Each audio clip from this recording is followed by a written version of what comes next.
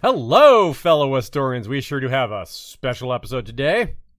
Over an hour of conversation with the man himself in his own office, George R.R. Martin. We were a little nervous, not of him, really. We've met him before, and he's a super, super nice guy. A real fan of fantasy, sci-fi, games, miniatures, as you can see if you're watching the video version. He lives and breathes and writes this stuff. He's way more famous and successful than anyone we know, but he's still one of us when you get down to it. A lot of people ask us what George is like. And every time I say that he's very chill and very down to earth and friendly. And that remained true in this interview. Going into the interview, I wasn't worried about him being a bad interview subject. I was just worried something would go wrong, like a technical problem, that we'd lose the recording or something like that. That's always a fear when you're recording, but it peaks when in moments like this. George is no stranger to interviews, and we assume most of you out there have seen, heard, read all the above him interviewed before. So we wanted to try to do a few things differently, and we wanted to deliver on that expectation. We set ourselves a goal. We tried not to ask questions he's heard before. We asked a few more lore and world-building questions. We, of course, didn't ask anything about Winds of Winter because that would have been wasted time, and we didn't have a lot of time. He's never going to answer a question like that anyway, so... Mostly, we just listened. He does not need much to get going. He's obviously a natural at holding court and at storytelling. He gives lengthy answers to almost everything. That's great. That's what we wanted. The only downside is that we couldn't ask as many questions as we wanted. That included a lot of the great questions y'all sent us. We crowdsourced a lot of good ones, but most didn't get asked. We didn't even get to ask most of the ones we wanted to ask, but hey, no biggie. Yeah, this wasn't a short session at all, and I think we overall accomplished what we set out to do, which was record a conversation with George R.R. Martin that contained some new questions, and that will be widely accessible afterwards. That's why it took a little bit longer to get out. Ashay here went through triple max effort to make the subtitles perfect, looking up the spelling of every person, place, or thing George named. So we highly recommend that you watch the video version because it uses multiple cameras in addition to the perfect subtitles, and because you'll get to see George's cool stuff all over the room that we recorded in. But of course, as always, the audio-only version is perfectly solid as well. Yeah. What you're about to hear and see was recorded on Thursday, August 18th, a few hours before all of us, George included, saw House of the Dragon Episode 1 at his John Cocteau Theater. Enjoy! If someone's watching or listening to this interview, they've probably read or listened to all of your interviews. So let's try to go on some untreaded on ground. Yeah, there are probably hundreds of those interviews. Oh, there's a lot. They're out there. I mean, so many. Yeah. That's a great resource. And our listeners are the types who are very experienced. They're not new. They've read the series. Most people have read the series more than once. So they've heard interviews with you before. This is almost certainly... Right. Any listener to our show has probably heard an interview with before. So, like I said in advance, this will be edited. So if at any point, who's my favorite character, we won't ask you that. We know it's Victorian. You've said it many times, but no, it will be edited. So feel free if you're like, put that off the record or don't worry about saying that. So we wanted to talk about topics like House of the Dragon, writing and adaptation, fandom itself and conventions, and some listener submitted questions as well, just to let you know what we're going to talk about today. Okay. One thing that we thought was really interesting when we wrote a little bit of a chapter about your works called The Game of Thrones Effect.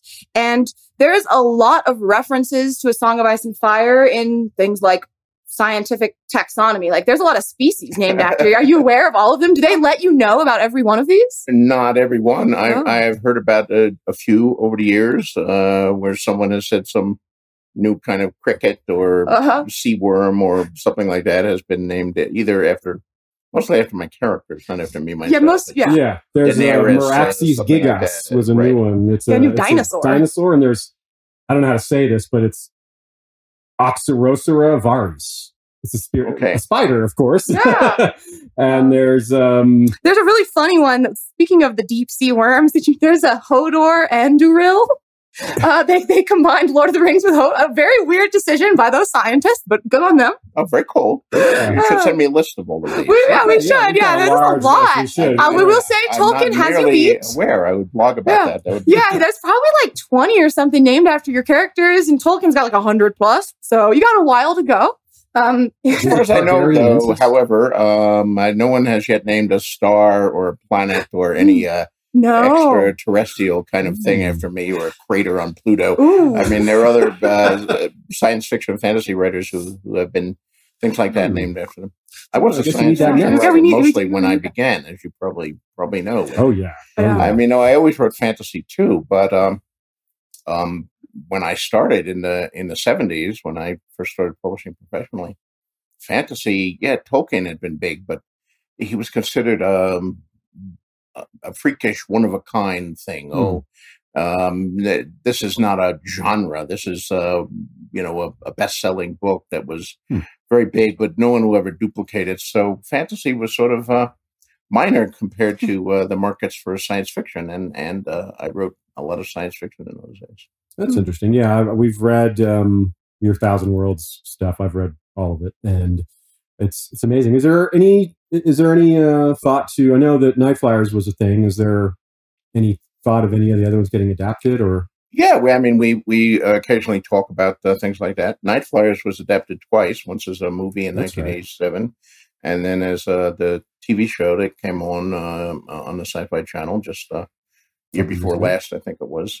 Sand Kings was also adapted as a 2-hour premiere of the Revive Outer Limits. And there various people have tried to make a Sand Kings movie.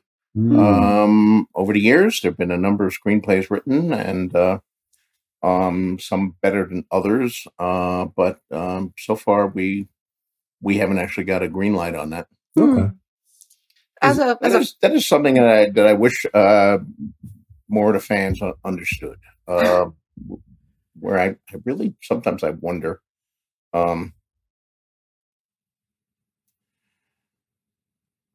From the comments I get, whether all of the fans or readers out there understood how Hollywood works and all that. I have a large backlist of stories and books that I wrote. I wrote like 70 or 80 short stories, many of them the Thousand Worlds stories you're referring to, but also a few fantasies, a few science fiction stories that took place in other universes, a number of contemporary horror stories or historical horror stories. I wrote a number of novels before. I had 20 years from 1971 when I told my first story to 1991, which is when I began Game of Thrones. And all those stories are out there, and I have agents and managers who are, eagerly trying to sell the rights to them. And every time one of them sells and we make an announcement, I get this wave of people angry. Oh, he's not working on Winds of Winter. He's now working on thing. I'm not working on it. Don't you understand? It's like you wrote that 20 years ago. I wrote the story in 1979. Someone bought it. They gave me a big pot of money, and good luck to them. And maybe I have a meeting with them or a lunch. Maybe they ask me my opinion. Maybe they don't ask me my opinion, and they just do it anyway. But thanks to my agents, I get a nice credit on it in the front. That doesn't mean I've put aside Winds of Winter to work on this project. My work on that project was largely done in 1979 or 1984 or whatever. Yes. So that drives me a little crazy. I don't know if people really don't understand the way Hollywood works, or they don't understand. Not, but, they don't. Yeah. They don't understand. We actually had planned to ask some questions that clarify some of that, maybe in line with that. So that's great. For example, I think that there's if we're talking about the current TV show and the past TV show, there was an understanding that you were more of on a consultant level for the first TV show. Maybe that's not the right term, or a co-producer. I don't know the exact terms, but your involvement with House of Dragons, obviously. My title on Game of Thrones was co-executive. Co-executive producer, okay. And now it's executive producer on this one. I lost a co. I mean, that's another thing that I think the fans don't understand, and sometimes people in Hollywood don't understand them either. Yeah. It seems like vague terms. Which is, particularly the producer title. I remember during my first go round in television back in the 80s and 90s, I was hired on Twilight Zone. It was the first show I worked on. Not the original one with Rod Serling. I'm old, but I'm not that old. I was in grade school when Rod Serling's show was on. But Twilight Zone was revived by Phil DeGuerre in the mid-80s, 85, 86. And I wrote 5 scripts for that show, and I was brought on. And I was brought on as a staff writer. That is probably the lowest title that you can get on a television show, and you can tell it's the lowest title because it's the only one that actually has the word writer in it. I like to hide that, but and after that, I was promoted to story editor, and then when I went to Twilight Zone ended, I went to Beauty and the Beast. I was hired as executive story editor. Now, executive story editor is better than story editor. It's executive. It's like a plus sign. So and then from executive story editor, I got the title on Beauty and the Beast, co-producer. And that was a promotion, and there was more money, and it's a better title. It has the P word in it. The P word is very, very important. But I looked around and I said, there are no other co-producers. How can I be co-producer? Doesn't co-producer imply that there would be like another co-producer? No, co-producer is just like a minus. Executive is a plus. Co-producer is a minus. I'm not quite as high up the ladder as a producer. I'm only a co-producer. So you go up the ladder. Eventually, of course, I did get promoted to producer. And then later I got to be co-supervising producer, and then supervising producer without the co. So, you climb these things. It's way more ranks than I thought. Could you elaborate? Yeah, it's complicated, and they change it all the time. Because an executive producer is, back in the 80s and 90s, when I was active, most shows had only one executive producer, and that was the showrunner. Showrunner was a term that the public never heard. You never see a screen title, showrunner, Bill Smith, right? You never see that title.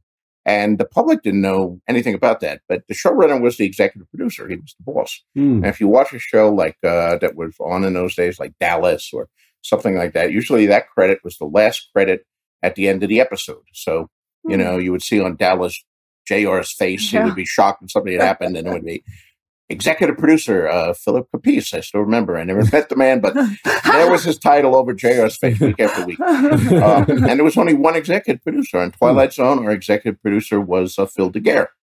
And on Beauty and the Beast, it was Ron Koslow. They were the creators. They were the executive producers. They were the showrunners. But over the years, I guess people have been, I don't know quite how it happened. So I'm speaking entirely from ignorance here. But I guess people had been an executive producer on a show, and that show had been canceled. And now they were hiring on to another show, but they didn't want to take a lower title, even though they weren't the showrunner on the later show. I have to keep my title. So suddenly shows started having 2 or 3 or 4 executive producers. And now we have a lot of executive producers on a lot of shows. But only one of them, or sometimes 2 of them, is the showrunner. Yeah, sometimes 2. So it has gotten very complicated. So showrunner is kind of a new. It's not a new term, but it's a new title-ish thing. And so it's not an official title, but it is. Everybody knows who the showrunner is. He's the boss. Ultimately, a network or the studio is the boss, but of the people actually working on the show, the showrunner is the highest one, and. Obviously on Game of Thrones, it was David Benioff and D.B. Weiss. And they were the showrunners. There were other executive producers by the end, and then there were several of us co-executive producers, but they were the showrunners, clearly. And on this new show, it's Miguel Sapochnik and Ryan Condal. And I have the same title as them, but I'm not the showrunner, and there are a number of other people who are also executive producers. If you do this, if you move forward with the Jon Snow show, you'll need a snow runner for that. So could you elaborate a little bit on how much creative control you feel like you have on these new endeavors, these new projects like House of the Dragon versus before? Do you feel like your role has changed at all? Yeah, I don't have any creative control, as you say. Yeah. That is the hardest thing to get in Hollywood. Yeah.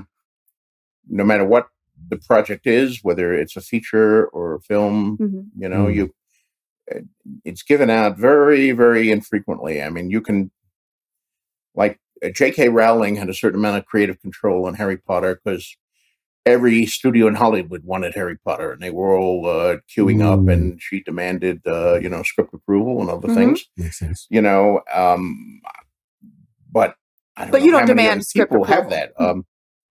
that. I mean, Hollywood will give you money a lot easier than it'll give you creative control. I mean, you can go to negotiations and say, well, yes, thank you for, you know, paying me $8 million, but I would like creative control as well. And they will say, how about $10 million? They would rather give millions of dollars than any creative control. At a certain point, I feel like you've got a lot of money. You have to be able to decide, I don't want the money, give me the control. Which was obviously J.K. Rowling's attitude. I mean, I don't really know privately what went on with her negotiations, but she had a number of suitors. What I do have is influence. I have creative influence. Yeah. But that depends largely on the relationship between myself and the showrunners and so forth. I mean, I can make points, I can argue, and they can listen. But if they decide not to listen, then, you know, I can try to persuade them. I can't. I mean, I don't have the power to hire or to fire. I don't have the power to dictate things, but I have, if they listen to me, and I can be fairly persuasive, and I know this material pretty well. So there's that something, and it's always changing. I mean, it's. You know, I had a lot of input in the beginning of Game of Thrones, partly because I had these books out there. But at a certain part, as the show went on, I found I had less and less influence until by the end, I really didn't even know what was going on. I some of these things I watched like everybody else, and okay. I know. You could have given me a call and let me know. Now, at the moment, you know, I have I'm very happy with. House of the Dragon, it's a very faithful adaptation. Yeah, there's some changes, but I have a great relationship with Ryan Condal and Miguel Sapochnik. We've got a good feeling about him. We've really liked all the interviews he's done. He said all the right things so far. Yeah, we're interviewing Ryan in a little while too. Yeah, later this month. So, but there are, as you say, a number of other shows in development. And everyone has a different showrunner and writer, and every relationship there is different. So we shall see how all of those evolve. So for House of the Dragon specifically, I've got a listener submitted question for you that I think all of us care a lot about. So I'm just going to read it because I think they framed it in a really good way. From Curtis W. Franks, he asked, how should we treat House of the Dragon in terms of canon? I would be treating it as yet another narrative, competing with Mushroom and other sources. It is one possible explanation and take on the sequence of events, but not necessarily more correct than any of the others when they are in conflict. It would add yet more historiographic complexity to the story. How do you feel about that interpretation? Should we prioritize these interpretations over others when there is an outright conflict between them? So speak to canon. Okay, well, that's a very eloquently put question. Yes, I think he did a good job with that. Yes, thanks, Curtis. But it opens, you know, a very large area for discussion. And I've been asked about this by various other interviewers in various forms in interviews past. And I often respond with the question for the questioner, how many children did Scarlett O'Hara have? Yep. I mean, in Margaret Mitchell's novel, she has 3. In the classic MGM movie from 1939 or so, she has 1. Which is real? How many children should you have? Which should you believe? Depends on what canon we're talking about. Or the book. Yeah. And of course, it's a trick question because the real answer is she had none because she never existed. She's a fictional character that was made up. Come on now. So she had no children. it's a story, and there were two different ways that they chose to tell the story. The filmmakers simplified it. They didn't want to deal with the children of her first two husbands. And they took them out, and as far as I can tell, very few people have missed them, although I'm not a big part of the Gone with the Wind fandom. Who knows? They may be debating it over there. Even they probably are. If there is a Gone with the Wind fandom, there probably has to be. We're still a very popular book and movie. So this is somewhat the same question that that I deal with. I mean, I wrote the books. I presented the story, at least for the first 5 books, and as we got into it, David and Dan did an amazingly faithful adaptation in many ways, but not 100% faithful adaptation. Yeah. They started making changes even as early as season 1. Mm-hmm. And I remember I had discussions with them back in season 1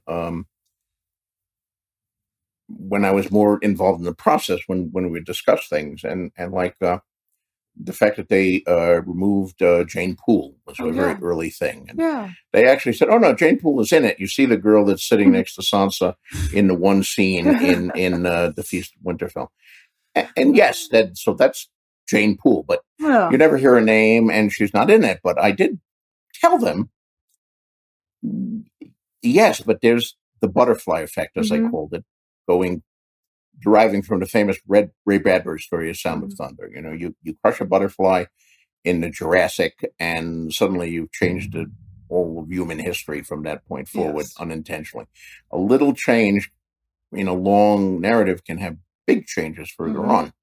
Yeah. And Gone with the Wind didn't have to worry about that, because those two children that they removed never had any impact on the story. And Margaret Mitchell didn't go on to write 6 more novels in which the children grew up and became the leader of the Ku Klux Klan, whatever the hell she might have done with those two boys. And I think they were both boys, the older children, and Rhett's daughter was a girl. So she didn't have to deal with the butterfly effect there. But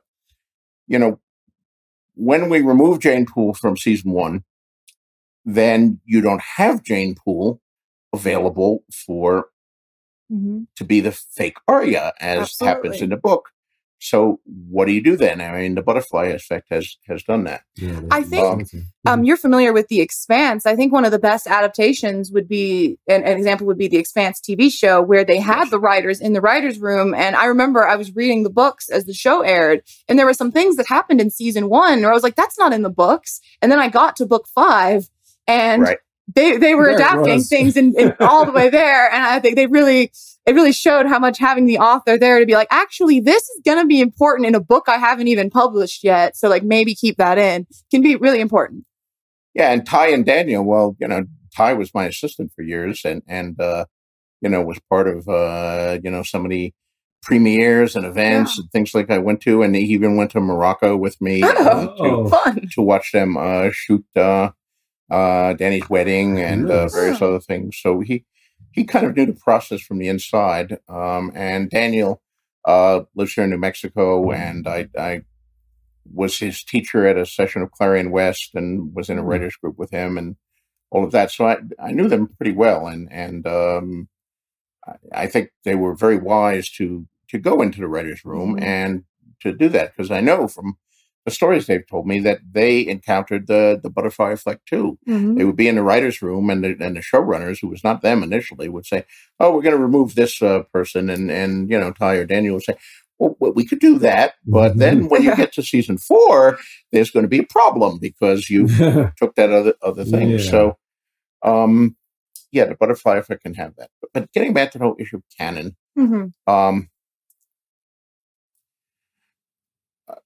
the butterfly effect affects the canon, but there's also sometimes deliberate changes in a show where the showrunners or the writers or the studio or the network or wherever it comes from, it goes in a different direction. So what we're doing at this point in the history of A Song of Ice and Fire, Game of Thrones, Westeros, whatever you want to call it, we have two canons. We have the show canon, the Game of Thrones canon, Mhm. and we have the Song of Ice and Fire canon. Okay. Yeah. And in the book canon, obviously, I'm still writing The Winds of Winter. I'm sure you all know that. And then there's another book beyond that.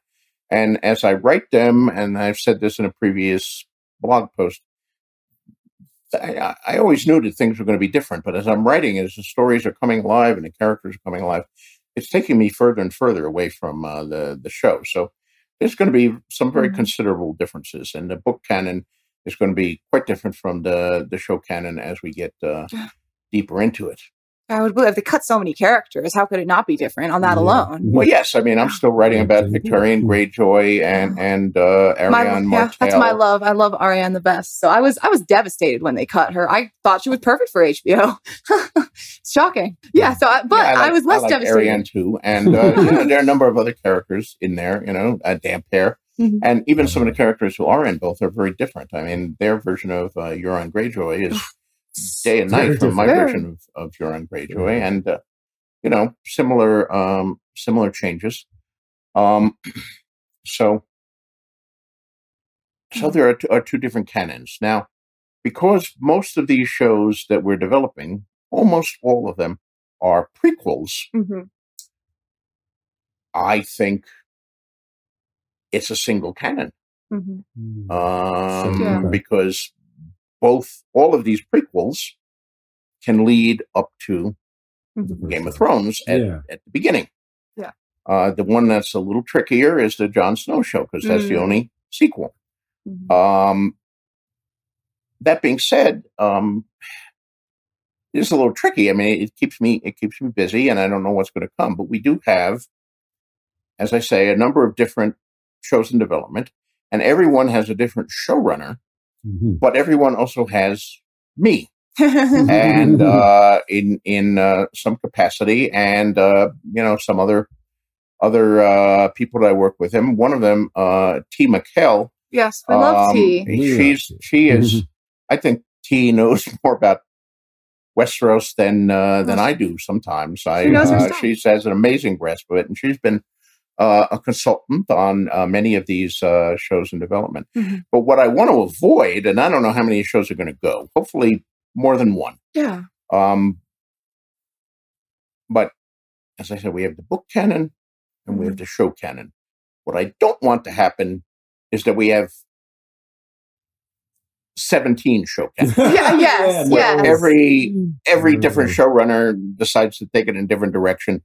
And nothing makes any sense because there's no consistency. You have to have connective tissue. Yeah, absolutely. Lucasfilm has their story group, as they call it. And it's a set group of people who are in charge of managing, keeping things relatively consistent. Who has that? Lucasfilm for Star Wars. It's called the story group. And I think it's a really...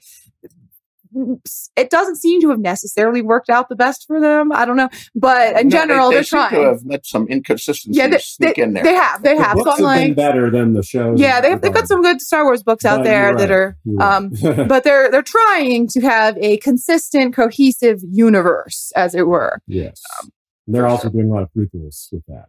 And they abolished the expanded universe. They did it, but only so that they could add it back in. There's things from the original expanded universe that they're adding back in, like they added Thrawn back in, for example. So they kind of just wiped the slate clean, as it was were. already it wasn't a managed, mess. so it conflicted with itself. So But kind of needed to be done, I suppose. The whole question here about canon. What the fans have to keep in mind, and I hate to say this because I don't want to sound like I'm attacking the fans. I love the fans. I'm a fan myself of many of these franchises. But we're making this shit up. There is no real, if I go back and I read a novel about the World War II or something like that, I'll be expected to get it right. And history is what it is. But here, whether it's Harry Potter or Star Wars or Star Trek or Lord of the Rings or my stuff, we're making this stuff up. And then someone comes along and they want to change something or make it up differently. And Usually, if you're somebody like me, you don't like that. You like the way you did it. You did it that way for a reason. But it is the way the process works. And especially when you're being adapted or when you're, I think the word canon, and I haven't looked this up, I may be completely wrong, but I think the word canon actually derived out of Sherlock Holmes fandoms, the Baker Street Irregulars and all that, because Sherlock Holmes became one of the most popular characters in the world, not only in Britain, but all around the world. He was one of, I remember at least back in the 60s and 70s, it's probably different by now, but I remember reading an article that said, in every country in the world, there are 3 characters that everybody knows: Tarzan, Sherlock Holmes, and Superman. Now, today, that might be different. But Sherlock Holmes was huge. And a lot of people started writing, later when their own Sherlock Holmes stories and pastiches. When the Holmes stories were still under copyright and Arthur Conan Doyle was still alive, they had to disguise them. You can I think it was August Derleth wrote a series of stories about a consulting detective in England called Solar Ponds. And he was Sherlock Holmes going by a different name. You can read the Solar Ponds stories. They're still out there. But the point is, the Baker Street Irregulars, which I think was the big group for Holmes things, said, no, none of that stuff actually happened to Sherlock. None of these stories by later people. The canon, and that's where I think the first ones is only the stuff written by Arthur Conan Doyle himself. That is the canon. And everything else is just, fanon, as other they stuff. Fanon. People call semi-canon, fanon, head canons. There's a lot of variants on. I think people get a little hung up on canon. Just, enjoy the series. They do. And it's one of these things that, how do you define the word?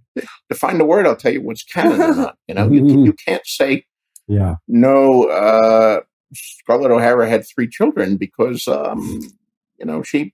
So I guess if I'm going to re-ask the question, then the question would be, are some of the interpretations in House of the Dragon the true telling, or I'm not some? Would you say? I was deliberately playing that in Blood and Fire. Exactly. I was playing with the history, with actual history, and writing this as a fake history book. And I had a lot of fun with that, and I know some readers didn't like it. They wanted a traditional novel. We loved it. Our listeners loved it. I really went out of my way when that book was coming out to say, because I didn't want anyone to buy it and be disappointed because it wasn't like the others. I kept thinking, this is not a novel. This is not a novel. I even went on my website when the Hugo nominations made, do not nominate this for best novel. If you like it, I wouldn't mind nominated for best related work, which I thought was a category it fit in. Maybe it actually didn't fit in that category. I don't know. Hugo can be a little obscure, but it was not a traditional novel. It was I called it fake history at first, and then some of my readers said they hated that term, so I started calling it imaginary history. But it is a pseudo history of sorts, written by an immoral character. Long time ago, before I even dreamed of Game of Thrones or any of the books, I was writing my what would have been my 5th novel if it had been published, which was a set in 1890s New York, historical horror novel during the great era of yellow journalism. And I had a killer was on the loose, and I had 3 reporters from rival newspapers chasing him. The New York Journal, which was published by William Randolph Hearst, the New York Herald, which was published by James Gordon Bennett Jr., and the New York World, which was published by Joseph Pulitzer. I had a lot of fun with that. I wrote 200 pages of it, but that's another whole long story. That never went anywhere. We never could sell it. But so as you still have it, just sitting in the archives? Yeah, I actually was published in the 200-page fragment was published in a book called Quartet that I did years ago when I guess won at BlossCon. The point of the story is Pulitzer's newspaper, the New York World, was very successful, and he built a building for it on Publishers Row in New York City, where a lot of the newspapers were on like the same block. And he built this building which had a golden dome on the top. And at the time it was built, it was the tallest building in the world. It was the tallest building in New York City and the tallest building in the world. It was kind of funny. It was built right next to the headquarters of the New York Sun, which was a paper edited by a guy named Charles Dana, who was a kind of a curmudgeon and didn't like Pulitzer much. And so they had a rivalry. But the world was much bigger than the Sun, so it said, "Oh, Pulitzer can spit down on the Sun." But anyway, I'm researching the book, and this is the tallest building in the world now. It doesn't exist anymore. Many years later, it was knocked down to build an approach for the Brooklyn Bridge. And I'm reading, well, how many stories did it have? And I'm reading these resources. Oh, it had, I don't remember the numbers. It had 15 stories. Now, wait a minute, this other book, 14 stories. 14, 15. And then I encountered one that had 20 stories. What? It's the most famous building in the world at the time. And I can't even find a reputable source as to how many floors it had. And this is only like 1880s, 1890s, 1900. This is not 2,000 years ago. And that really impressed on me that history I love history, but it's so unreliable to know what actually happened. I mean, history, what I love about history is it's full of stories. It's full of great stories. And you can take them and change them around and use them. They're all grist for the mill. But there's a lot of doubt about some of the best stories. They may have been invented later by singers or storytellers or some historian who wanted to make a point or, color it one way or the other. And the more you read about history, the more inconsistencies you had. So I thought it would be fun to do that in Fire and Blood. So when I'm relating what happened here, and I'm thinking about what can happen. Well, this would be great. This would be really outrageous. It would be, and then it's probably too outrageous. Here's probably what the more realistic version of it. And oh, wait a minute, this version makes Fred the villain and Bill the hero, and this version makes Bill the villain and Fred the hero. And then at some point it hit me, why don't I give all versions? Because history is uncertain. I'll give all versions, and it'll be fun for me. I can put in all the really outlandish, scurrilous thing that the way Mushroom sees it, but I can also put in the things that are probably more their sources. Yeah. So, and that worked fine for those who like that thing, although some don't. But if I was writing it as a novel, if I'd been writing this in the form of the books in the Smoke, Ice and Fire, like Winds of Winter, which I'm writing now. I mean, when I get to a chapter of Winds of Winter, and I know something's going to happen, well, how does it happen? What are the things? And I think I could do it this way. I could do it that way. I have to make up my mind. In Fire and Blood, I didn't have to make up my mind. But Ryan and Miguel, when they're adapting it, they largely had to make up their mind. We did have some interest way back in the beginning, way back in the beginning. Actually, there were previous writers on it before Ryan, but there were some interesting discussions about how we could present the material in Fire and Blood. And, you could do it the Rashomon way, if you know that reference. Yeah, absolutely. And present multiple versions of the same story. We could also have done a frame device where we could have included Archmaester Gildane and just like in I, Claudius, one of my favorite TV shows, every episode is framed by Claudius writing his history, and then you flash back to what he wrote. But we could have had Archmaester Gildane with all of his primary sources doddering around. Well, I do it, and no, but there's this other version, and you could have done that. But it would have been real fun. It would have been. It would have been fun, but sadly, nobody really wants to do the framing kind of device anymore with Claudius. Yeah, Last Duel did it, I suppose, kind of recently. A little bit of that. They did, yes. That was an interesting take on that. I like that movie. I'm not sure the world did though. It didn't do that well. It was COVID. It was it got a little, but it didn't do super well. Was not ideal. Yeah. Hey, it's Kaylee Cuoco for Priceline. Ready to go to your happy place for a happy price? Well, why didn't you say so? Just download the Priceline app right now and save up to 60% on hotels. So whether it's Cousin Kevin's Kazoo Concert in Kansas City, go Kevin, or Becky's Bachelorette Bash in Bermuda, you never have to miss a trip ever again. So download the Priceline app today. Your savings are waiting.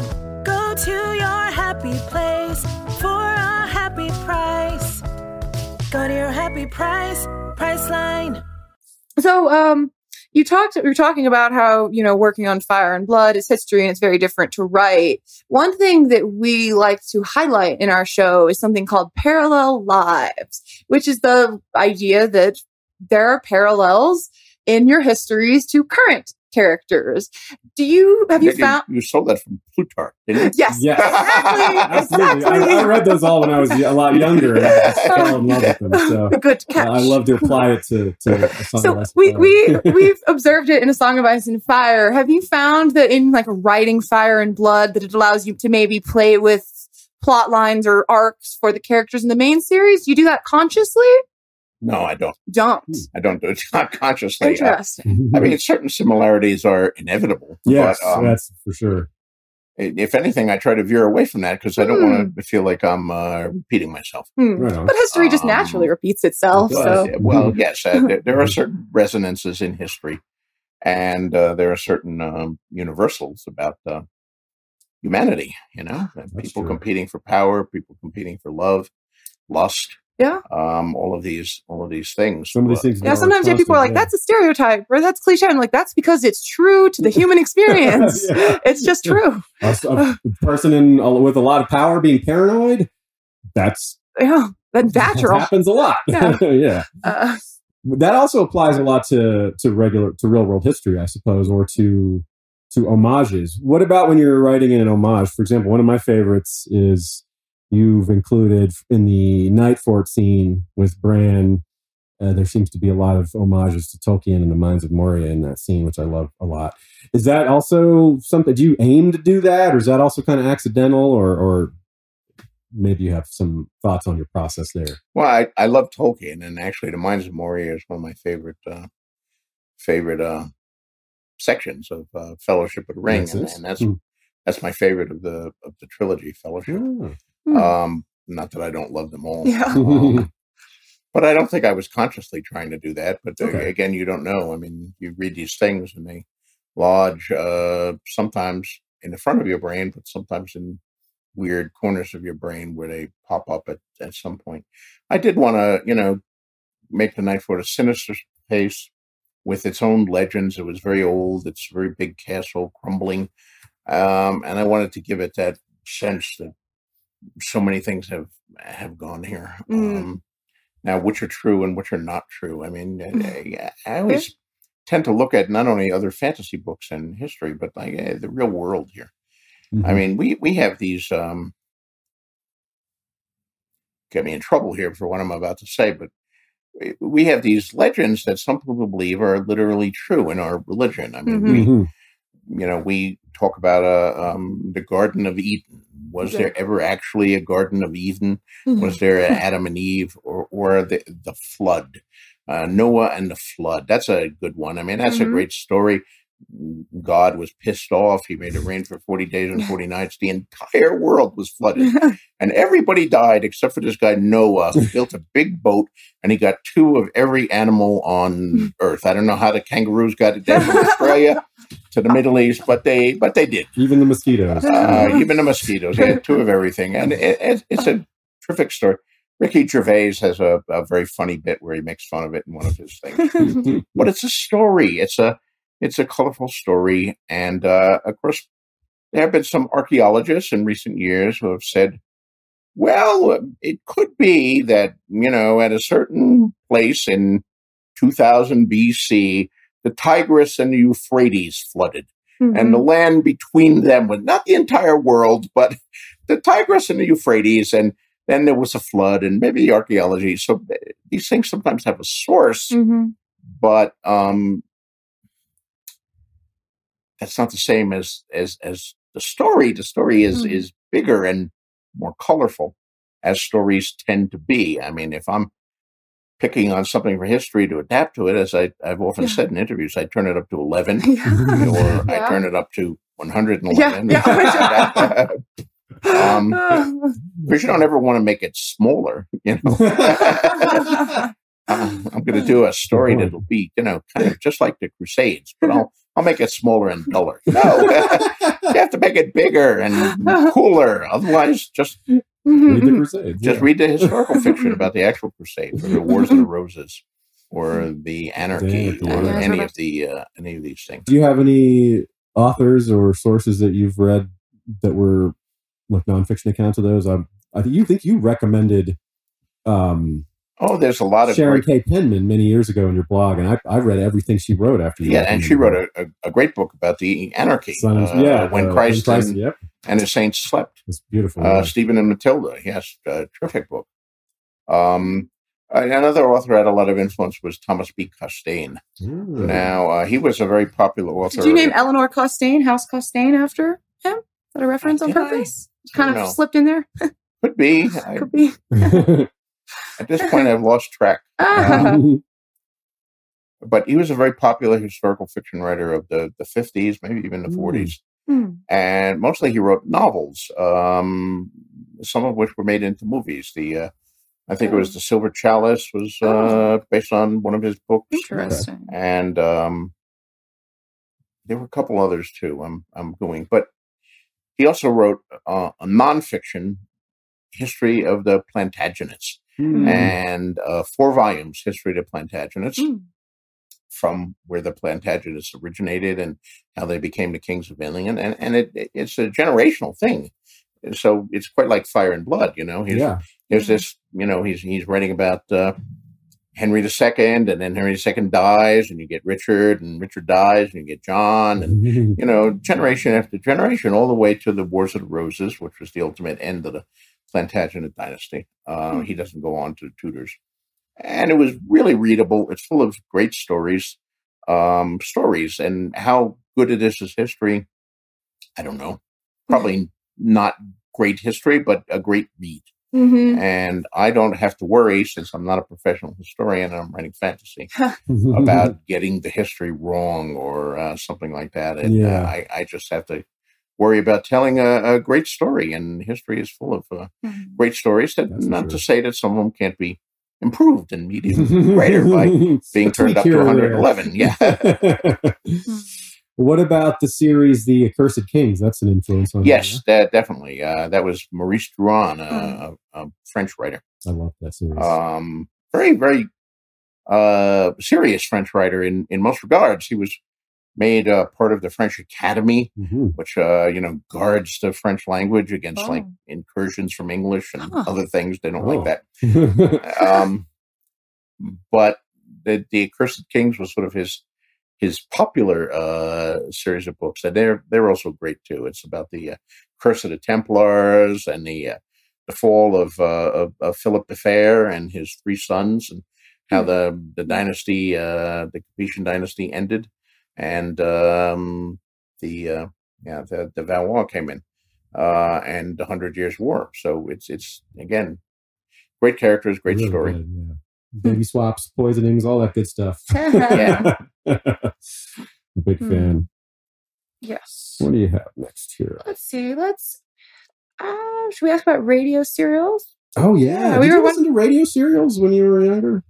Was that a thing for you? You know, I've heard a few of them, but not a lot. No, I was a little too young for that. Radio was largely over. Yeah. By the time I was a kid and had a radio, I did listen to sometimes late at night. I would listen to radio talk shows. There was one guy I was born in New Jersey, Long John Nebel. He had this show on it. It came on at like midnight or something, so I would listen to it in bed. And he frequently had science fiction writers on. Frederick Pohl, Lester Del Rey, some of the other writers, Theodore Sturgeon, I think, were guests on his shows, and they discuss outlandish things in the middle of the night. But I like that show. But over the years, a few people have made an effort to bring back radio drama. Yeah. But I don't think any of those efforts have ever really succeeded. Not on radio. I think that is coming back in podcast and form, audiobook form, there's a lot more versions that have sound effects and voice actors. And Right. that's part of why we asked, because we thought that maybe one day that would be something that could be done with the Song of Ice and Fire, because it would be an audio version that's unabridged, but it would add some battle sounds and we acting and things audio like that. books. Yeah. Right. But unfortunately, with Roy's Battista's passing, it wouldn't be a complete cohesive thing. But Roy was amazing. I worked with him on Beauty and the Beast. And the thing about Roy was he was an actor. Mm-hmm. And, there are a lot of audiobooks out there, and there are people who make their entire career as reading audiobooks. Mm-hmm. And some of them are really, really good, but they are readers. Yeah. They are readers. Roy came into it not reading the book, but acting the book, giving every character his own voice. And, it's a little strange at times because, of course, I can easily write, so-and-so said this in a Dornish accent. Well, there is no Dornish accent. So Roy would have to make it up and say, well, I will make that a Spanish accent or something like that. I'll make this guy speak Welsh and all that. And Roy was a master of accents and all that. But he was, I don't know when he started that, but he was as old as I am now when he started doing that. And so he's doing women, he's doing 8-year-old boys. It's a challenge, but he did a amazing job for it. He really did. I've listened to those audiobooks. If they were tapes, I would have worn them out. He is phenomenal. I've listened to a lot of other audiobooks, and there's just the acting aspect is, I've never run into anyone who's done it like that. There's nobody quite like Roy, but we have some other good audiobook readers. Harry Lloyd read some, and Ian Glenn, some of the Duncan Egg stories, and then Fire and Blood and stuff. Yeah. So yeah, we've had some good readers. Yes. Definitely. I would love it if you could get 2 readers. I really think the series, like, there's so many characters. I think having a woman and a man's voice would do so much for my enjoyment, because it's hard to hear a man do a child's voice. Have you listened to the Wild Cards audiobooks? No, I haven't. Do you do that for that? Maybe I'll have to check that out. We have, yes. That makes sense. There are many Wildcard books, but I think only 8 of them, maybe 9 of them exist on audiobooks. Now, the first two were done for one company, Brilliance, I think, and they were done with a reader. So one guy reads, but if you know the Wildcard books, if you read them, they're mosaic novels where there are many different viewpoint characters intercutting, either in separate stories or sometimes fully intercut in the same narrative. So when we got to the 3rd book, I believe it was, we for complicated reasons I won't get into, we switched to a different company, and we wound up with Random House Audio. And I was able to persuade them to have a different reader for each story. Very cool. Very cool. Now, there's still issues there, because even though, let us say, the protagonist story may be Water Lily, say, and so we got, for Water Lily, we got a woman. We got my friend Lena Esco, who's been in SWAT and some other things, and she read Water Lily's story. But in Water Lily's story, there are other characters that appear. So she was still reading, and there were scenes where Hiram Worcester appears, or Yeoman, or so many other people, and that's true in everything. But we did have a separate reader for each character. I think from volume 3 up to like volume 8 or so. And then for complex reasons, we stopped, but we're about to resume again, I think. That's exciting. We will have more of those. Yeah.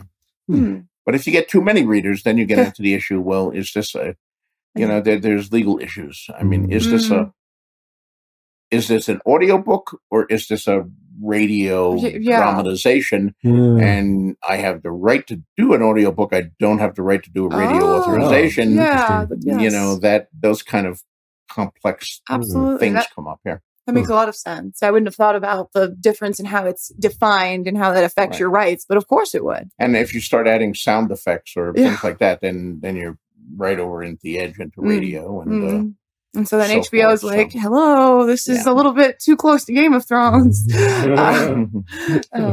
Interesting.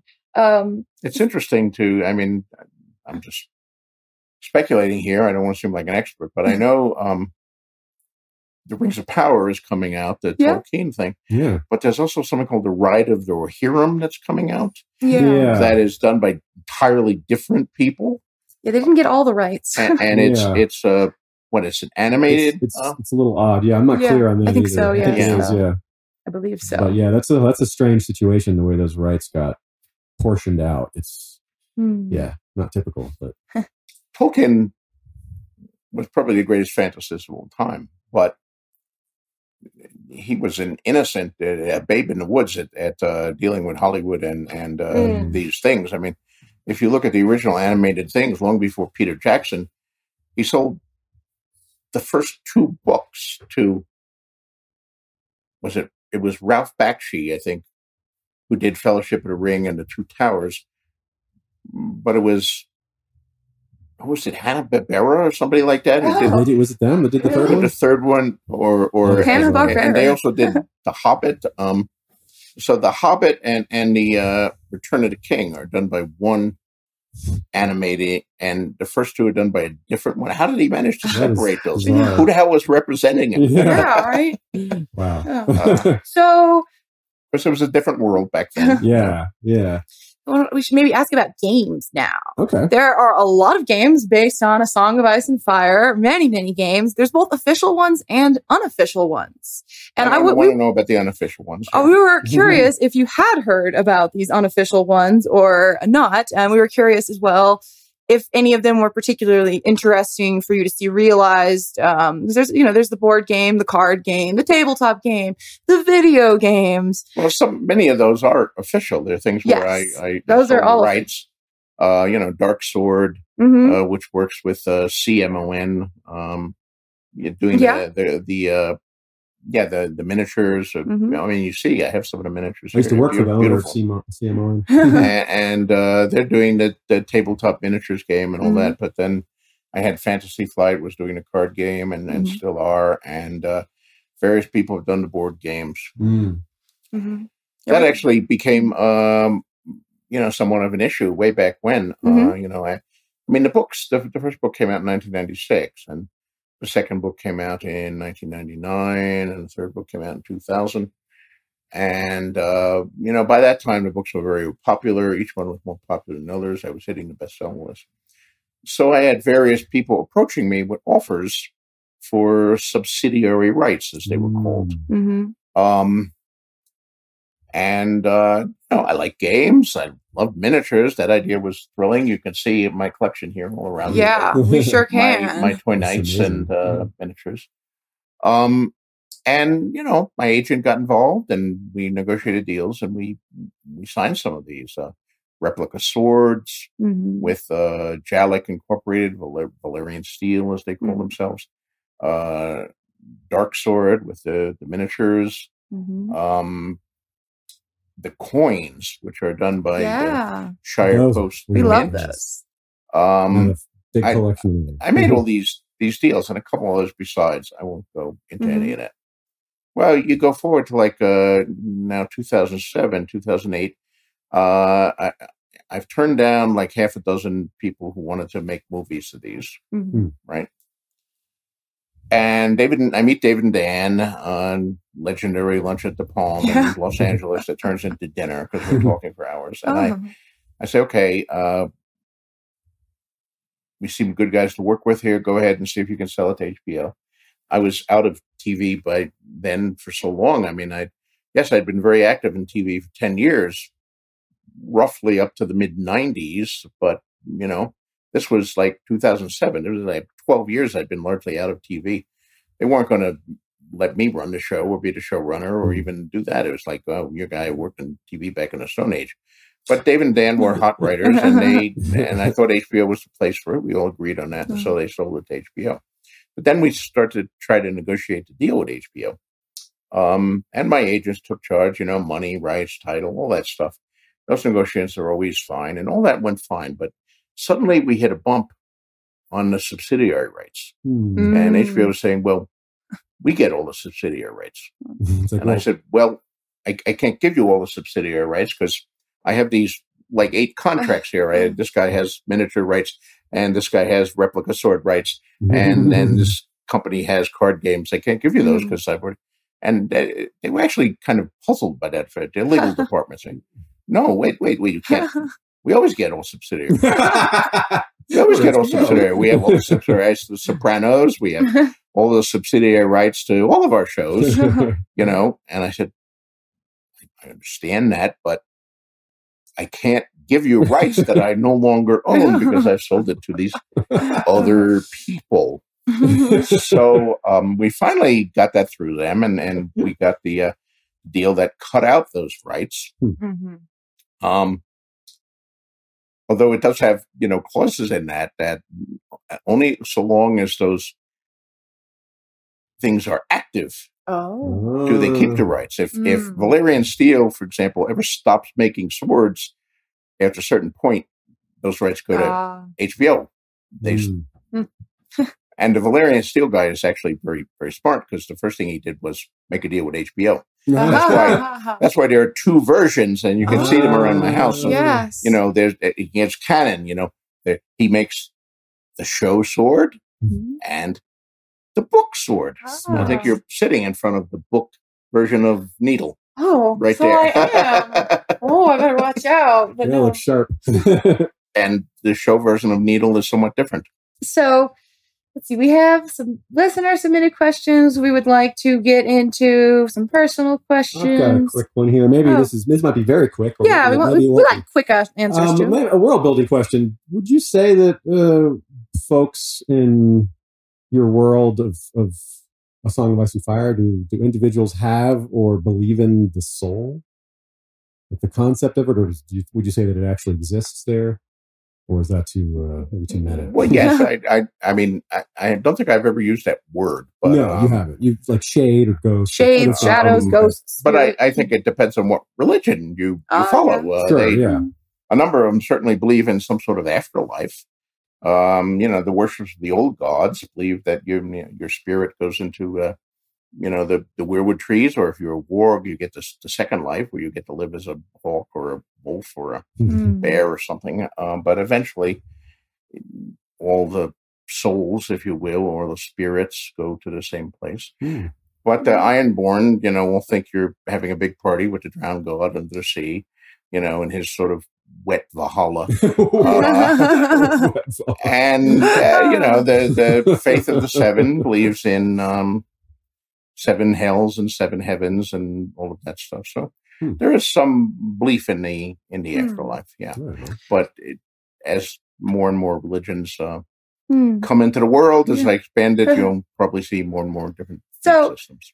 Let's ask about a couple questions about Valyrians that I have here. Did Valyrians from non-dragon riding families practice incest as well? And did Valyrians other than Targaryens have dragon dreams? If you can answer either of those. No, I don't think they particularly would. I mean, I haven't really thought about that.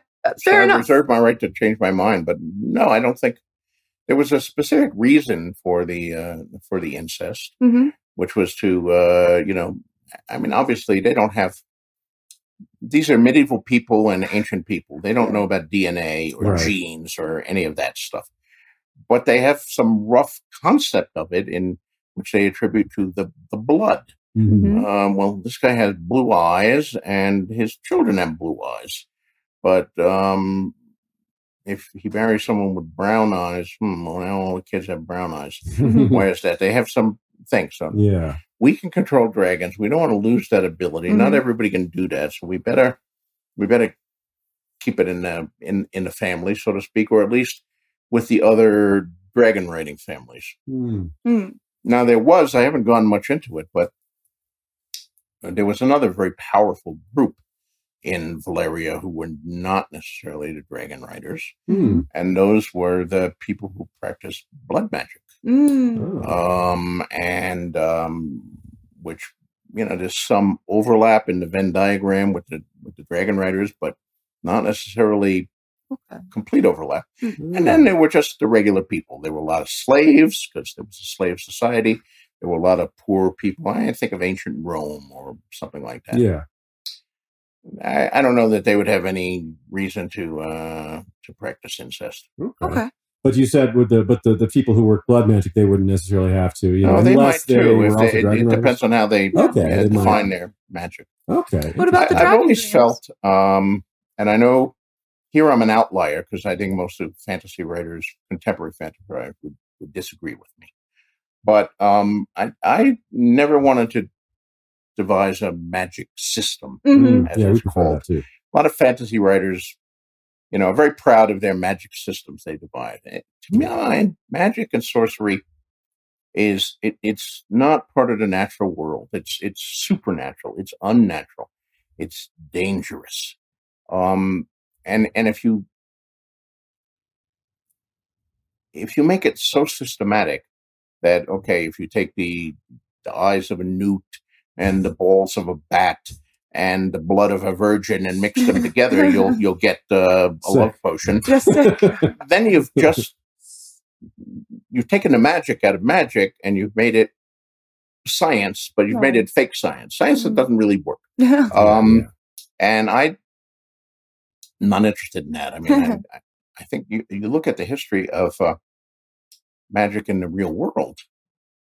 Magic, and for most of human history, people believed that there was magic, there was sorcery. They believed there were dragons. They believed there were witches. But did their magic actually work? I mean, if the magic actually worked, then they would have ruled the world, right? Yeah. But their magic works sometimes, If suddenly you got a bad case of boils, you would blame the old woman down the road that gave you the boils for you didn't like her.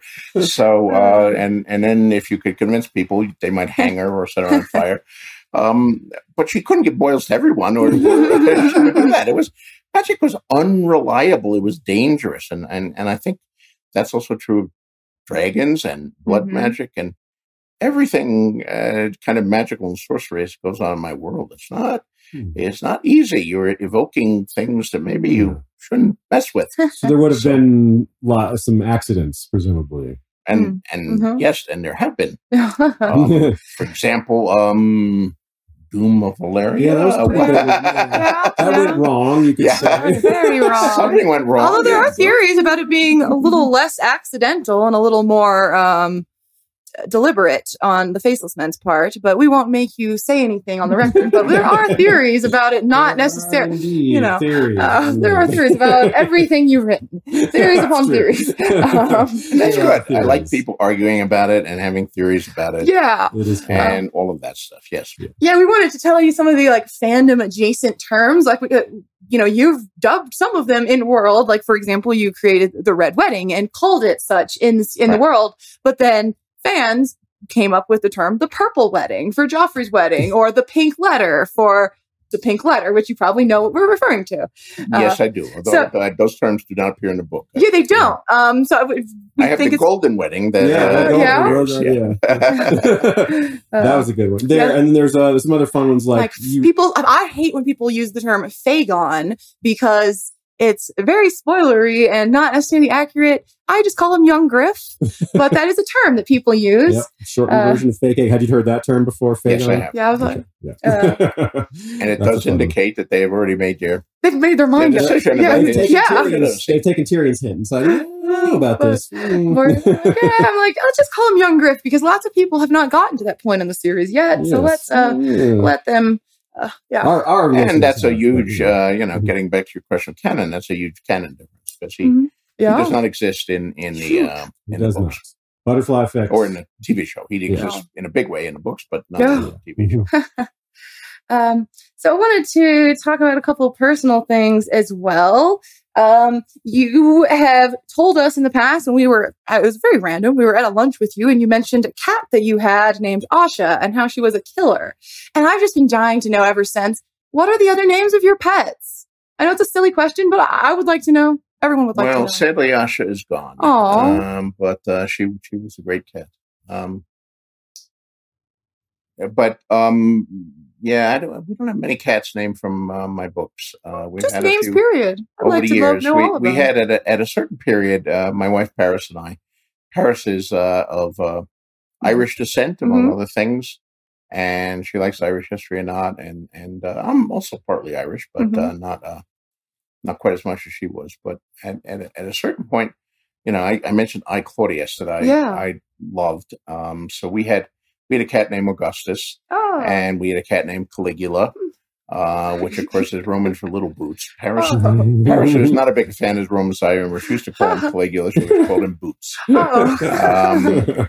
But Augustus and Caligula, sadly, are both gone. Although Sid, my assistant, who's been coming and going, without any inspiration from me, completely independently, she has a cat named Caligula and a cat named Claudius. And that was where I was going. I wanted to name our next cat Claudius. I wanted to name a cat Messalina for his wife, but Paris, threw down the gauntlet and said, no, you've had your Romans. Now it's my turn to name the cats. So we had some Irish cats there, and we still have one, Grania, named after the famous female pirate of the Irish Sea. Cool. And we had a couple Irish named cats too. Very cool. I've got a question about Paris. Specifically, at a convention years ago, you told a story about your first real meeting with Paris in the sauna. Yes, I did. At the 1975 Kubicon. And the thing that got me is that Paris had a very funny quip that I have not been able to remember. I have not been able to find online. What did Paris say when she saw you in that women's sauna? Do you remember? I do. She did I'm not sure you were young creatures, but do you know who W.C. Fields is? The famous, and he had a particular way of speaking. She came in and she did a W.C. Fields voice, where she said, that pros in science fiction fandom, pros is the name for professional writers. Go to conventions, there are fans and pros. And there were not just me in that sauna, but there were a number of other people, including Joe Haldeman, I think, and few others, and she came in and saw us and she said, naked pros in her best W.C. Fields voice. Thank you. Brilliant. It's been driving me crazy for years. I've been like, Paris had this really clever thing she said, and I couldn't remember. Thank you. I found the story, but not that. I don't know. Now, this was 1975, and Paris and I have told that story we heard it many times over the years, but I'm getting, science fiction fandom is changing, and it's all this, I think if that happened today, they would call the police. Let me tell you, we banned from conventions, and we just got to go to small conventions. But in those days, there were a lot of people fooling around at conventions. There were half of the conventions I went to, the fans would go skinny dipping in the hotel pool. And Sid wants to go back to those days, right? We're happy to tell you that there's definitely still wild convention times. We go to some small conventions that are like 300 people, where that is alive and well. We go to one called Ice and Fire Con that is dedicated to your series. It's only 300 people. And there's been a lot of love matches there. There's like a few marriages that have been made there, a few hookups. But it lives on. Just this last year, they did. Probably no skinny dipping in the hotel pool. I won't say that on the record. There is a hotel pool, but what happens in it? That stays at Ice and Fire Con. Yeah, what happens at Ice and Fire Con stays. But I won't. Quick anecdote about something that happened there last year. They host a tournament and a melee every year where people use foam noodles to fight with and to joust with, and the swords are plastic. It's highly entertaining. But at the end of it, a fan dueled another fan like a quick. A melee duel, called him out. And when he won, he declared he was naming a queen of love and beauty and proceeded to propose to this woman. And her parents were hiding behind, and they all appeared, and it was a really wonderful moment. She said yes, and it was great. And that's she's an artist that's gone fully professional, mostly just creating art in your world. So it's a really great story. I have to tell a story there too. I don't know. I hope these people aren't still in the fandom. I don't mean to hurt anyone's feelings, but in the early days, it was probably like 2002, 2003. It was 2001, I think, the Brotherhood Without Banners first started having parties. 2001. This was a couple years later, but still early in the history. And one of the fans came up with me with a copy of the latest book and said he wanted to propose to this girl in the group. So he wanted me to write in a book instead of just, best wishes or keep your sword short or something. He wanted to write, I don't remember what her name was. Dear Nymeria, will you marry Aegon? I'm using names, but it wasn't that. It was real names. It was Susie and Fred or something. But he wanted me to write will you marry me? And I said, I can't write will you marry me and give her the book. She'll think that I'm proposing to her. I'm not proposing to her. But if you want, I will write, dear Nymeria, will you marry Aegon or something like that. Like, oh, okay, yeah. So I wrote that in the book, and then there's a big party. There's, we're crowded in the home suite, and he gave her the book, and she opened it, and sad to say, he did not get the response he wanted. Oh, she looked at it and she said, are you out of your fucking mind? That's hilarious, though. Oh, I'm going to have to ask around in the BWB and find out who that was. Watching a football game and somebody proposes in front of 70,000 fans, will you marry Joe? What happens when she says no? It would be so traumatic. I don't know if that guy ever went out again, but or what happened to that particular book? Is it still sitting on her shelf? Well, I want the book back. Yeah, it was a hardcover. Sid is looking at us sternly. I think we have to end this. End it. I want to say one more thing before I want to say thank you. Yes, Two, thank you. I promised some other friends that I would mention that also at Ice and Fire Con, they've done 2 musicals based on your series. One, Westeros, an American musical, which is based on Hamilton. And one is called Queens, which is based on, I don't know if you've heard of Six, the musical. It's about the 6 wives of Henry VIII. Oh. And so you would enjoy that musical for one. But I just wanted to mention that you have inspired people to song a whole musical, full musical? A full musical, full musical dancing. Like it's on you. They're on YouTube as well. Yeah. But yeah, it's a full, and they're adapting A Song of Ice and Fire, not Game of Thrones, very deliberately. And so yeah, that exists. As a loving tribute to your works. And thank you so much for... That's fun. I didn't know about this convention. HBO is going to do an official convention. Yes, they are doing one in December. We're probably going to be going. But yeah, there's 2 fan conventions based on your works. There's Ice and Fire Con, which is a small 300 person. Titan Con. And I guess there's 3 because there's also Con of Thrones, which is obviously dedicated to HBO's Game of Thrones, more specifically. So yeah, you've birthed a lot of stuff, a lot of fandom. Industry around your works. And a full-size industry. Yeah. Thank you, Sid, as well. This was fun. Thank you, guys. Yeah, thank you. Thank you, really.